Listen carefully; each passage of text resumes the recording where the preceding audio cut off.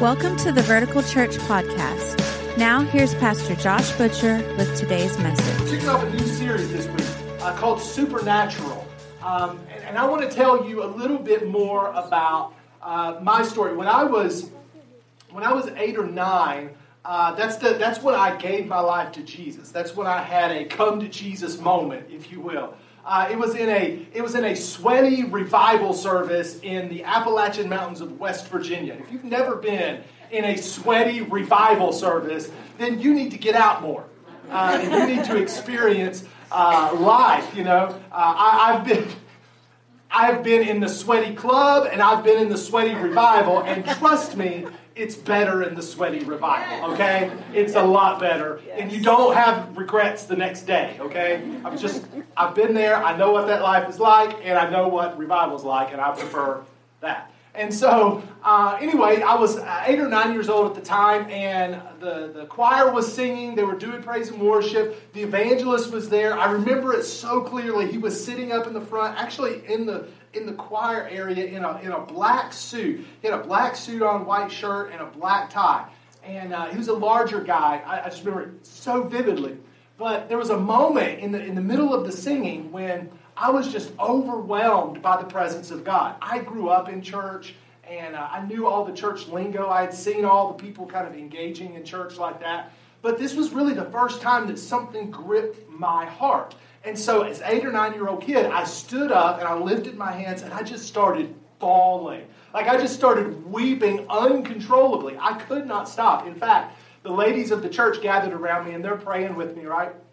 And they're telling me, okay, honey, you can sit down now. We need to move on with the service. And I could not physically sit down, nor could I physically lower my hands. I was just so overwhelmed by the goodness of God that I had to express that physically. And so I did it with my hands up, and I did it with tears just flowing down my face. And eventually, you know, they didn't have preaching that night. So if you grew up in that kind of church, you know it was a good church service because we didn't have preaching. The evangelist, you know, he got a free check that night. It was totally cool for him.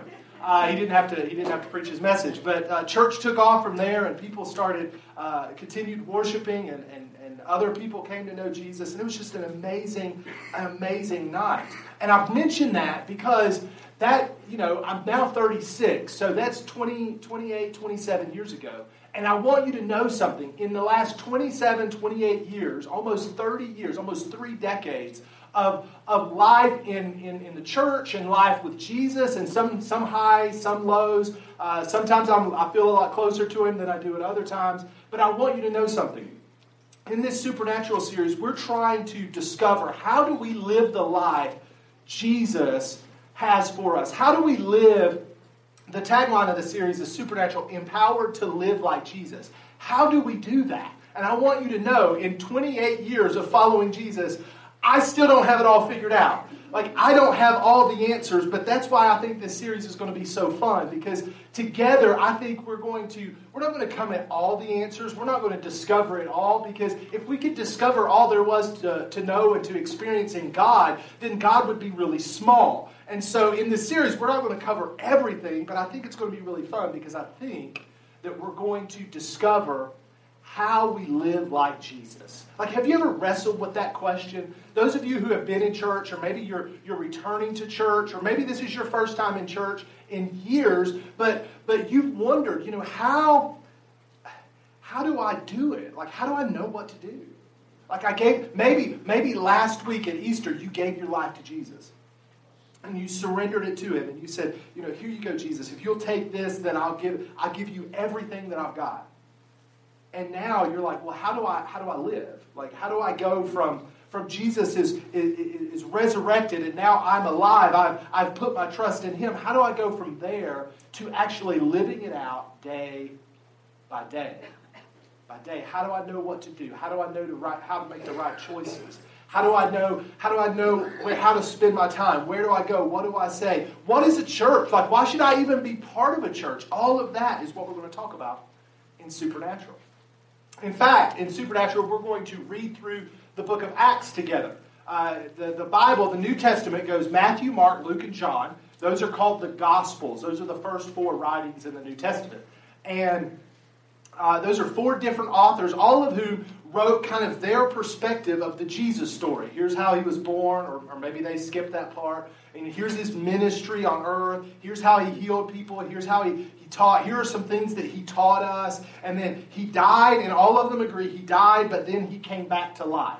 He was resurrected. And then they end with Jesus, ascending into heaven. And now the disciples are kind of like, well, what's next? Well, what's next is Acts. Acts is the story of what happens next. It's the story of the disciples, trying to start and continue this thing that Jesus began with them. And so we're going to take the next 7 weeks and we're just going to study that together.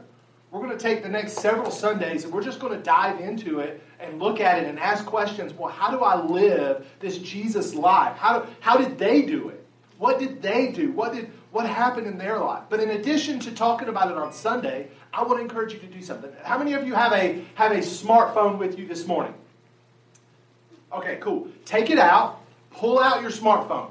Open it up. If you have not downloaded the YouVersion Bible app, it's a free download. It's the most downloaded Bible app ever, right, of all time. Download it.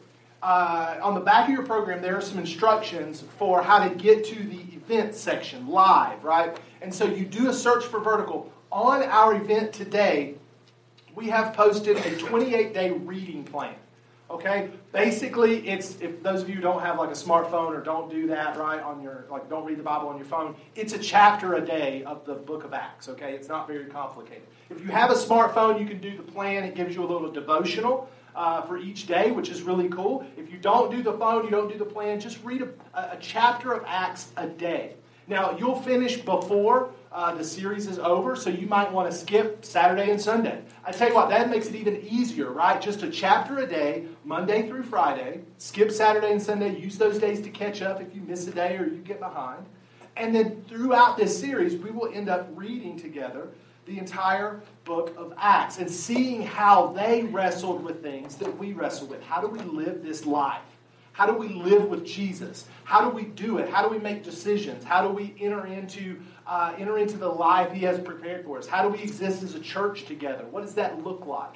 We discover so much of that in the book of Acts. So I want to start this morning, Acts chapter 1, verse 1. If you have a Bible, that's cool. You can turn there. You can look it up on your phone. You can use that event, or you can look at the screen behind me. And if none of that works, then just I don't know what to do for you. All right, here we go. Verse 1, chapter 1 of the book of Acts. This is a guy named Luke writing. It's the same Luke who wrote the Gospel of Luke. It's kind of one story in 2 parts, if you will. So this is kind of the sequel. You see it right at the beginning. In my former book. The former book is what he's talking about, the Gospel of Luke. He says, in my former book, Theophilus, I wrote about all that Jesus began to do and to teach until the day He was taken up to heaven, after giving instructions through the Holy Spirit to the apostles He has chosen. Now, let me give you kind of the big bottom line of the entire book of Acts. Okay? This is the bottom line. This is the main idea, the thesis statement of the entire book of Acts. It's all about Jesus. Seriously. The entire book of Acts is all about Jesus. Well, I thought it was about the Holy Spirit. That's what it was in the church I grew up in. They were wrong. Because here's why they were wrong, okay? It's not about the Holy Spirit. It's about Jesus, because the Holy Spirit's about Jesus. All right? That's what Jesus teaches us in the gospel, that the Holy Spirit will come and He'll remind us of what? The words Jesus taught us. He'll empower us to do the things Jesus did. So the Holy Spirit's role in our lives is still all about Jesus. Acts is all about Jesus. Luke says, in my former book, I wrote about what Jesus began to do and to teach. In other words, that was the former book. In the current one, I want to tell you what Jesus continues to do. What Jesus is doing today. What Jesus is going to do tomorrow. What Jesus is teaching us now. In other words, we could retitle the book. Instead of Acts of the Apostles, it's really more like Acts of Jesus. Or the Life of Jesus Part 2. You know, whereas in Luke, we find out in Luke that Jesus gave us His life. And in Acts, we find out that Jesus gave us His power through the Holy Spirit.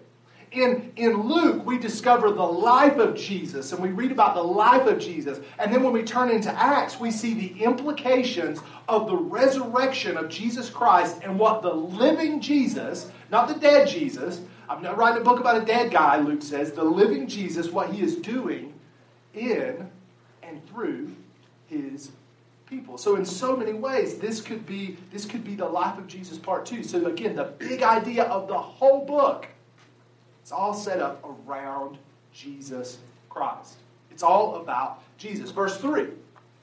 After his suffering, who's suffering? Jesus is suffering. He presented himself to them and gave many convincing proofs that he was alive. He appeared to them over a period of 40 days and spoke about the kingdom of God. In other words, again, Luke is saying, Theophilus, I want to remind you, the guy I'm writing this book about is not dead.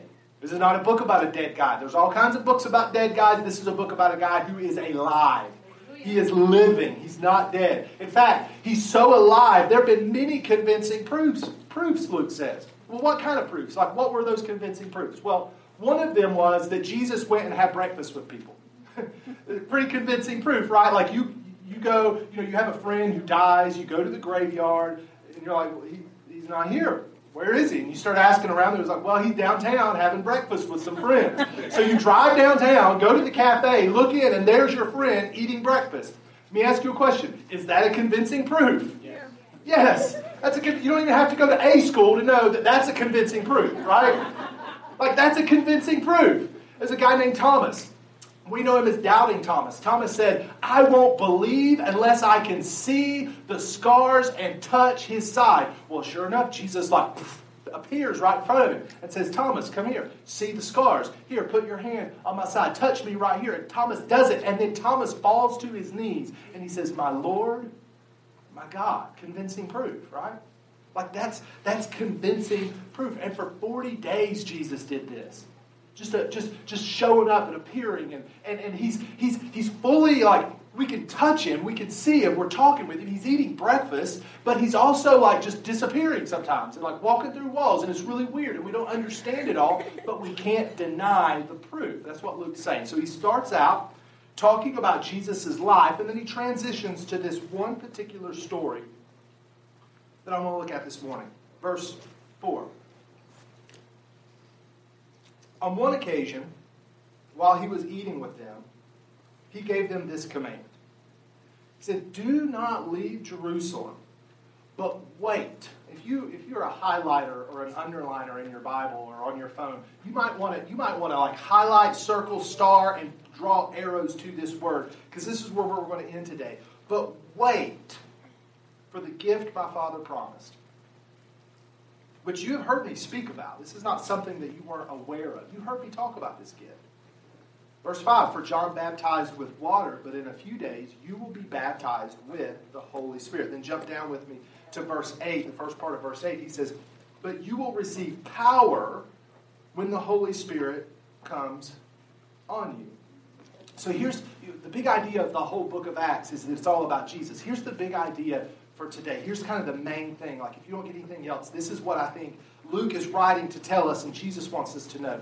Jesus' life and power are not just to be admired. They're also to be experienced. It's so important to understand that as a Christian, a new Christian, somebody that's interested in Christianity, interested in Jesus. It's so key to understand that anybody can admire Jesus' life, right? He was an admirable guy. He did some amazing things. Even if you are a non-believer, even if you think the whole Bible is made up, we know that there was a guy named Jesus alive who did some incredibly amazing things. And so it's easy to admire the life of Jesus, but the claim of Christianity is that we as Christians don't just admire his life, we get to experience his life. How many of you would say, I've had the thought before that Jesus lived an amazing life, right? Like, raise your hand. You think Jesus lived an amazing life, okay? This is not, I'm not trying to trick you or anything. Yeah. He said yes to God. Like, he always said yes to God. He never struggled with, like, disobedience to God. He never sinned. He lived a perfect, sinless life. He never stole from anybody. He was never inappropriate with any girl. He was always generous. He was always truthful. He was always loving. And Jesus wants us to know that we don't just have to admire his life. We can actually experience his life through the person of the Holy Spirit. You see, the Christian life is not a life about learning facts and principles about Jesus. The Christian life is having an experience with Jesus. It's not so much learning about, he did this and he did that, and here's a fact and a figure and a principle that we could take from, and it's not so much about that. It's about entering into the story and having an experience with him. You see, after the resurrection, all the disciples were excited. They were like losing their mind. Like, what are we going to do, Jesus? Like, is it time? Are you going to like get on a throne and start reigning and ruling? Are you finally going to set up the kingdom of God, Jesus? Is it time? I want to sit by your right hand and your left hand, and I want to reign and rule. And Jesus says, listen, before you think about all that, wait. You need to wait. Because the life I have for you cannot be experienced outside of the power waiting for you. So you need to wait. You see, Jesus does not just give us an example to follow. He empowers us to follow in his example. If you're taking notes, like I would write that down. Like Jesus does not just give us an example to follow. Hey, here's my life, live your life like that. And then he steps away and steps out of the picture. No. Jesus empowers us to live and to follow in his example. Let me explain that to you. Luke says, in my former book, meaning the Gospel of Luke, right? In my former book, I wrote about all that Jesus began to do and to teach. So what do we know about Jesus in the former book? Like, what do we learn about Jesus in the Gospel of Luke? Well, the cool thing about the Gospel of Luke is we get in such rich detail, such rich imagery, what the relationship was between Jesus and the Holy Spirit. If you're new, if you're like I said, if you don't know much about Christianity, we believe in one God who exists as three persons. We can't really explain it beyond that, but we understand that it's not three people. We don't worship three gods. It's one God. Like, we have one God, but we know him as God the Father, God the Son, and God the Holy Spirit. And they each have their own personality and uniqueness and purpose, but they are one. And it's a mystery, to be honest with you. Even those of us who went to school and could really, talk in really huge words, it's still a mystery. I can't explain it all, but that's what we believe. We believe God exists in three persons. And so in Luke, we see the relationship between Jesus, God the Son, and the Holy Spirit. And it's beautiful. It's awesome. You see, when Jesus lived his life, he did all these miracles, right? Like he did miracles and he would heal these people. Oh, you're blind, see, that's cool. Oh, you're dead. Well, let's get up and be alive. And you can't walk. Well, let me help you walk. And then he would do all these teachings and people were just amazed. And then they're like, he teaches with such authority. And the question that we'd have to ask if we really dive into it, how did he do that? How did Jesus do what Jesus did? And the easy answer, and the answer many of us have, is, well, he's God. Of course he can heal people because he's God. Like, God can heal people. That's right. I mean, Jesus is God. God can heal people. How did Jesus multiply, a little kid's Lunchable to feed a stadium full of people? Well, he's God. That's something God can do. Right? Oh, well, look, there goes God, water skiing with no boat and no skis. Well, he's God. He can do that, right? But see, here's what we're really saying, okay? You may not have ever thought this, but I promise you, when we have the mentality that Jesus could do all that Jesus did because he was God, what we're really telling ourselves is, I'm not God, so I can't live like that. Jesus could because he's God. How did Jesus live a sinless life? Because he's God. I'm not God, so I have no hope of living sinless. Well, how did Jesus pray for people and they were healed? Well, he was God, so I have no expectation that if I pray for somebody, they can be miraculously healed because I'm not God. I don't expect to see change in my life. I don't expect to see miraculous in my life. I don't expect to step into the supernatural life that Jesus has for me because I'm not God. Jesus could do it because he was God. I'm not God. So in other words, what we really think, if we strip all the layers of the onion off, right, we think Jesus cheated. That's what we think. He cheated. He cheated because he's kind of like, if you think about Clark Kent and Superman, that's kind of how we picture Jesus, right? Like you see Clark Kent, right? Mild-mannered reporter for the Daily Planet with the glasses and the regular clothes on. But we know that really under the regular clothes, he's got the blue and red unitard with the big S on his chest, right? Like I might pick a fight with Clark Kent, but really, I'm picking a fight with Superman, this godlike being who could crush me with his superpowers. And that's how we think about Jesus. Like we picture that Jesus, his humanity, is just the Clark Kent glasses on. And that really, underneath the humanity, there's God, right? Like there's this God with superpowers on. So when he's tempted, he's not really tempted because God can't be tempted. And when he's hurting, he's not really hurting. That's just the Clark Kent glasses on. He's God, so God can't hurt.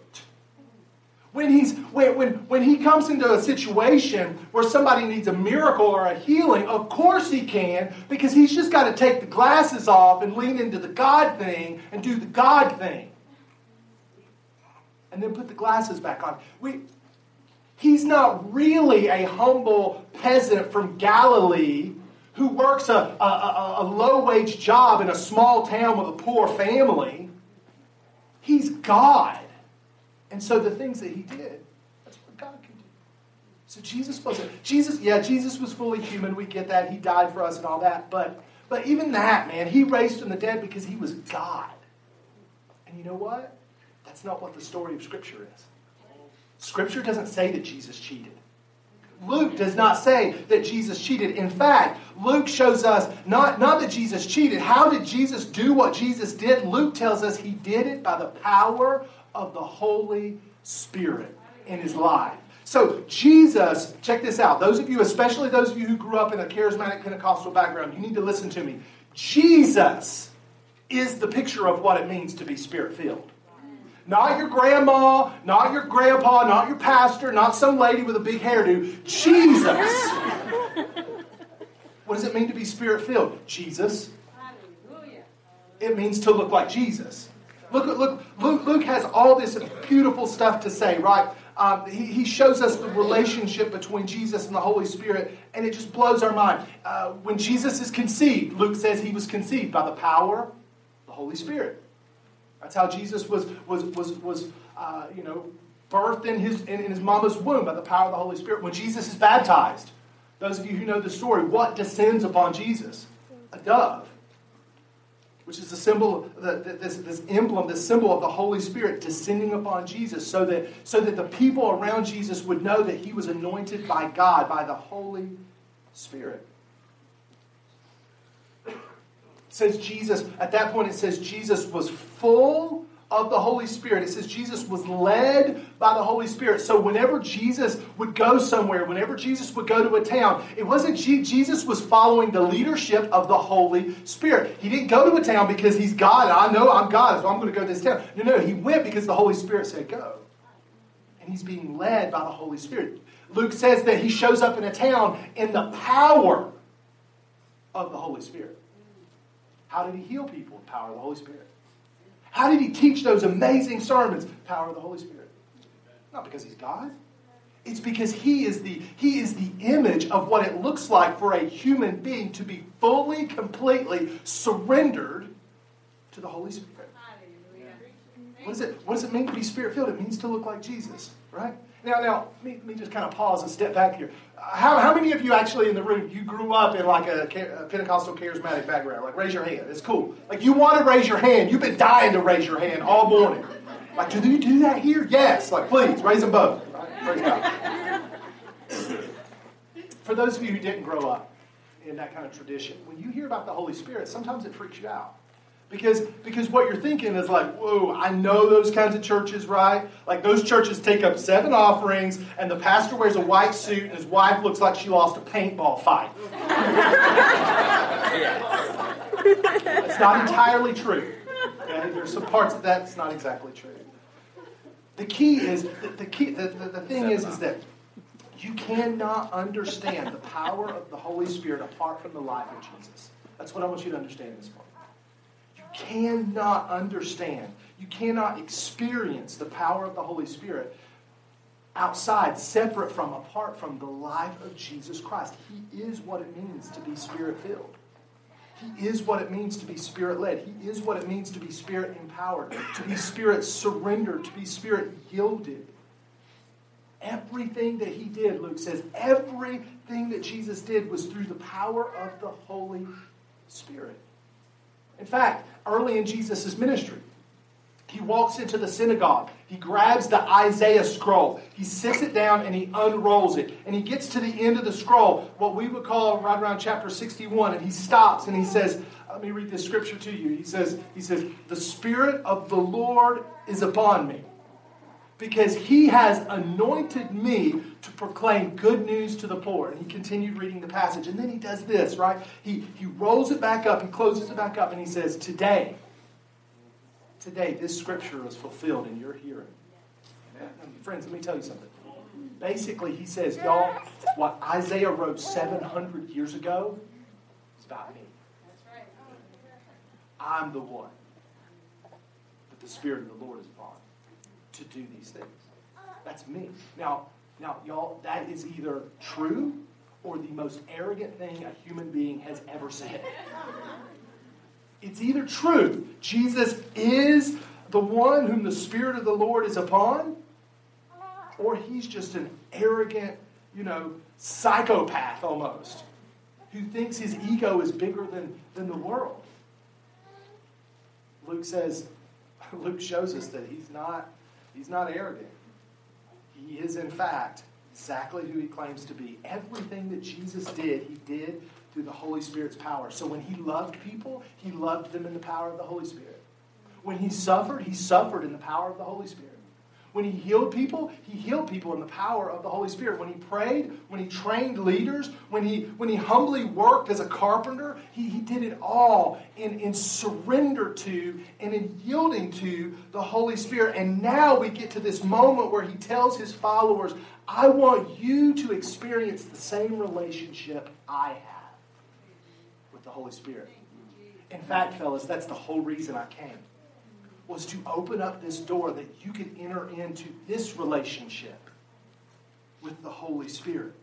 And he takes them all the way back to the beginning of the story, back when John was baptizing people in the river, right? John is baptizing people, and Jesus says, it's going to kind of be like that. Instead of being dunked in water, you're going to be dunked in the Holy Spirit. Instead of being plunged into a river, you're going to be plunged into the river of God. You're going to be immersed in God himself. That's what I want to do in you. You'll be filled with the very presence of God. Listen, guys, he says like God is doing something in the world. My resurrection was like the first sign of what God is doing, and as he's recreating all of this in resurrection power, and you want to get in on it, but before you can get in on it, you need to wait. You gotta wait. You can't go jumping around the world, and you can't go off at all these far reaches of the world till you wait for the gift my Father promised. Why do we have to wait? Like, Jesus, you raised from you did the work. Isn't it done? Jesus says, no, you got to wait. Look at verse 8 with me again. Matter of fact, I'm going to go ahead and I'm going to invite the band to come up because we don't have a lot of opportunity here because of the way we meet and the structure and the theater and stuff to do what Jesus said to do. We don't get that opportunity much to just wait on the Lord. And so that's what I want to do this morning. I want to wait. And so let's look at this scripture again. He says, but you will receive power when the Holy Spirit comes on you. And you'll be my witnesses in Jerusalem and all Judea and Samaria and to the ends of the earth. other words, Jesus says, listen, fellas, I want to make you witnesses.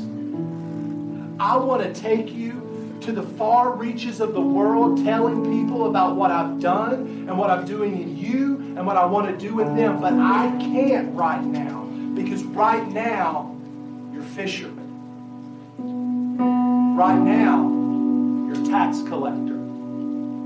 Right now, you're a zealot. I want to make you a witness. Right now, you're cowards. Right now, you're betrayers. Right now, you're turncoats. Right now, you're full of fear. Right now, you're full of worry. Right now, you're full of anxiety. So I've got to do something in you to change you into being a witness for me. So you got to wait. Waiting reminds us that the things that we need to do in the world are not possible outside of the power and presence of God Himself. So we got to wait. I want to make you into something else. I want to make you into something that you're not right now. I want to transform you to a witness. Waiting reminds us that the church should never assume the presence of the Holy Spirit. We must always seek Him. Waiting reminds us that we can't take for granted God's presence with us. Waiting reminds us that whatever He wants us to do, we can't do outside of Him. Waiting reminds us that it started out all about Jesus, and it'll end all about Jesus. So I want to wait this morning. I want to wait with you. I want to wait and ask God to do in us what He did in them. You see, the challenge of following Jesus, the challenge of living like Jesus is not an intellectual challenge. It's an experiential challenge. It's not about knowing facts, but experiencing power. So the only way to do that, listen, until we've experienced His power, the best thing we can do, wait. That's what Jesus said. Jesus said, wait. I want you to wait. I don't want you to go. I want you to wait. I want you to wait until you've experienced the power of the Holy Spirit. And once you've experienced the power of the Holy Spirit and you're filled with the Holy Spirit, then go. Go everywhere. Go all over the world. Go to the far reaches of places you don't even know exist right now. But before you do that, you gotta wait. You have to wait.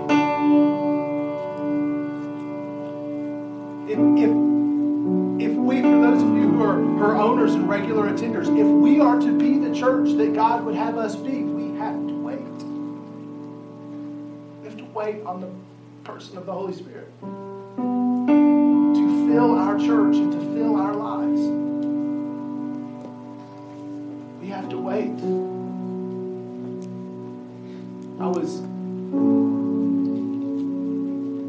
Remember I told you, like, I don't cry much anymore, like hardly ever at all. Remember I told you, like, you know, when I gave my life to Jesus, it was just like a baptism of tears almost. I could have been baptized, I was crying so much.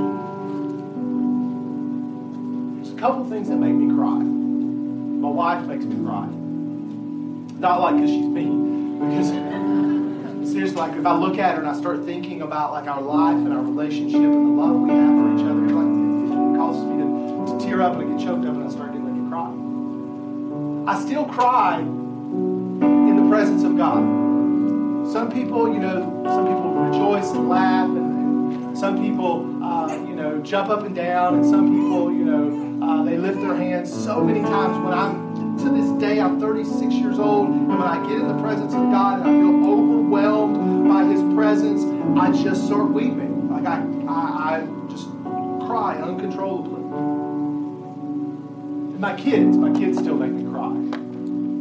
I look at them and I think about their life, and I just the goodness of God and them and us and the family, and it just makes me tear up. And the other day I was thinking about my kids. See, I grew up in a church where it was not uncommon for the Holy Spirit to break into our worship experience.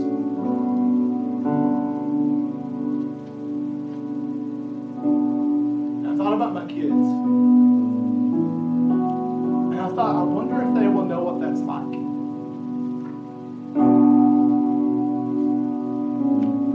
Because I don't know the last time God broke in on us, where we couldn't help but cry. I thought about that. And I thought, dear God, I can't be part of leading a church that doesn't wait for you. I'll throw out every system, every idea. I'll throw out everything that attracts people. God, if we can wait for you. Because I can't have my kids grow up not knowing what it's like when the heavens open up and the tangible presence of God descends. Amen. So church, this morning we're going to wait. We're going to wait with anticipation that there is a God who will answer us when we wait. We're going to wait. All over the room, would you stand with me and wait? You may be new to this. You may not even be a follower of Jesus right now. That's cool, man. Just be in the room with us, okay? We're not asking you to do anything or say anything or go anywhere. We just want you to wait with us. Those of you who know what I'm talking about, would you just do some active waiting? Would you maybe just lift your hands and just with your mouth just pray and cry out like, God, would you send the gift that you promised? Would you send the gift that you promised, Lord? We're going to wait. We're going to wait, God. Would you set our hearts on fire? Would you set our lives ablaze? We're going to wait, God, for you to break in. Like stories that our grandma and our parents used to tell us. Stories when we were kids and we weren't really sure what was going on, but we could witness and know it that it was real. God, we will wait for you.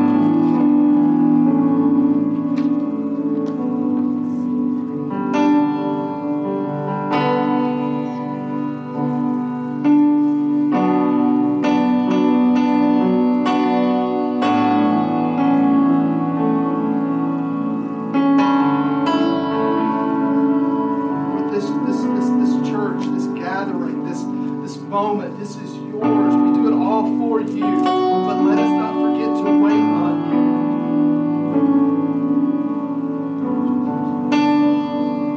you. Set our hearts on fire with the Holy Spirit.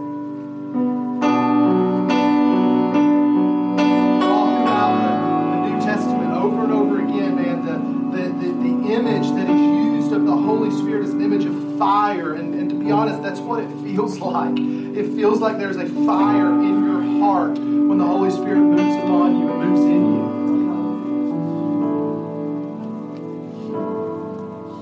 you. So that's why we sing songs like we did earlier. Lord, set us ablaze. Set us ablaze with your Holy Spirit. Set us on fire with your Holy Spirit. Let us burn on the inside for you. Let our passion increase. Let our desire go up exponentially as we live the life that Jesus prepared for us.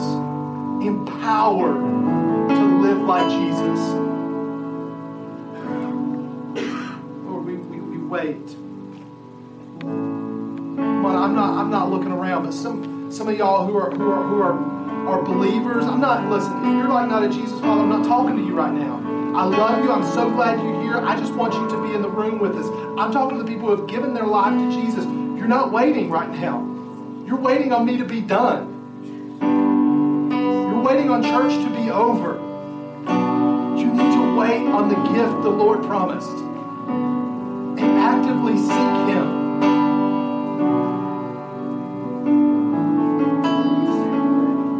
Lord, set us on fire. Set us ablaze. Set us ablaze. Set us ablaze. Send your Spirit, God. Send your gift. Send your gift. Send your gift, God. Fill our lives. Fill our lives, God. We have no preconditions. We have no qualifications for what this has to look like. We may be filled with the Spirit in tears. We may be filled with the Spirit in rejoicing. We may be filled with the Spirit in laughing. We don't care what it looks like, God. We just need you. So we will wait. We will wait. We will wait. We will wait. Set us ablaze. Set us ablaze. Set us ablaze, God. By the power of the Holy Spirit. Set us on fire for you, Jesus. Set us ablaze.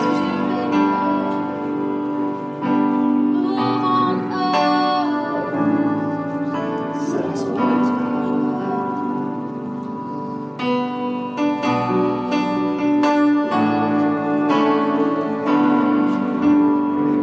We're going to do that song again that we did earlier in the worship set. And I want you to make these words like your prayer. Set me ablaze.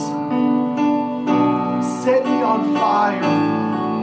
Breathe on the coals of my heart.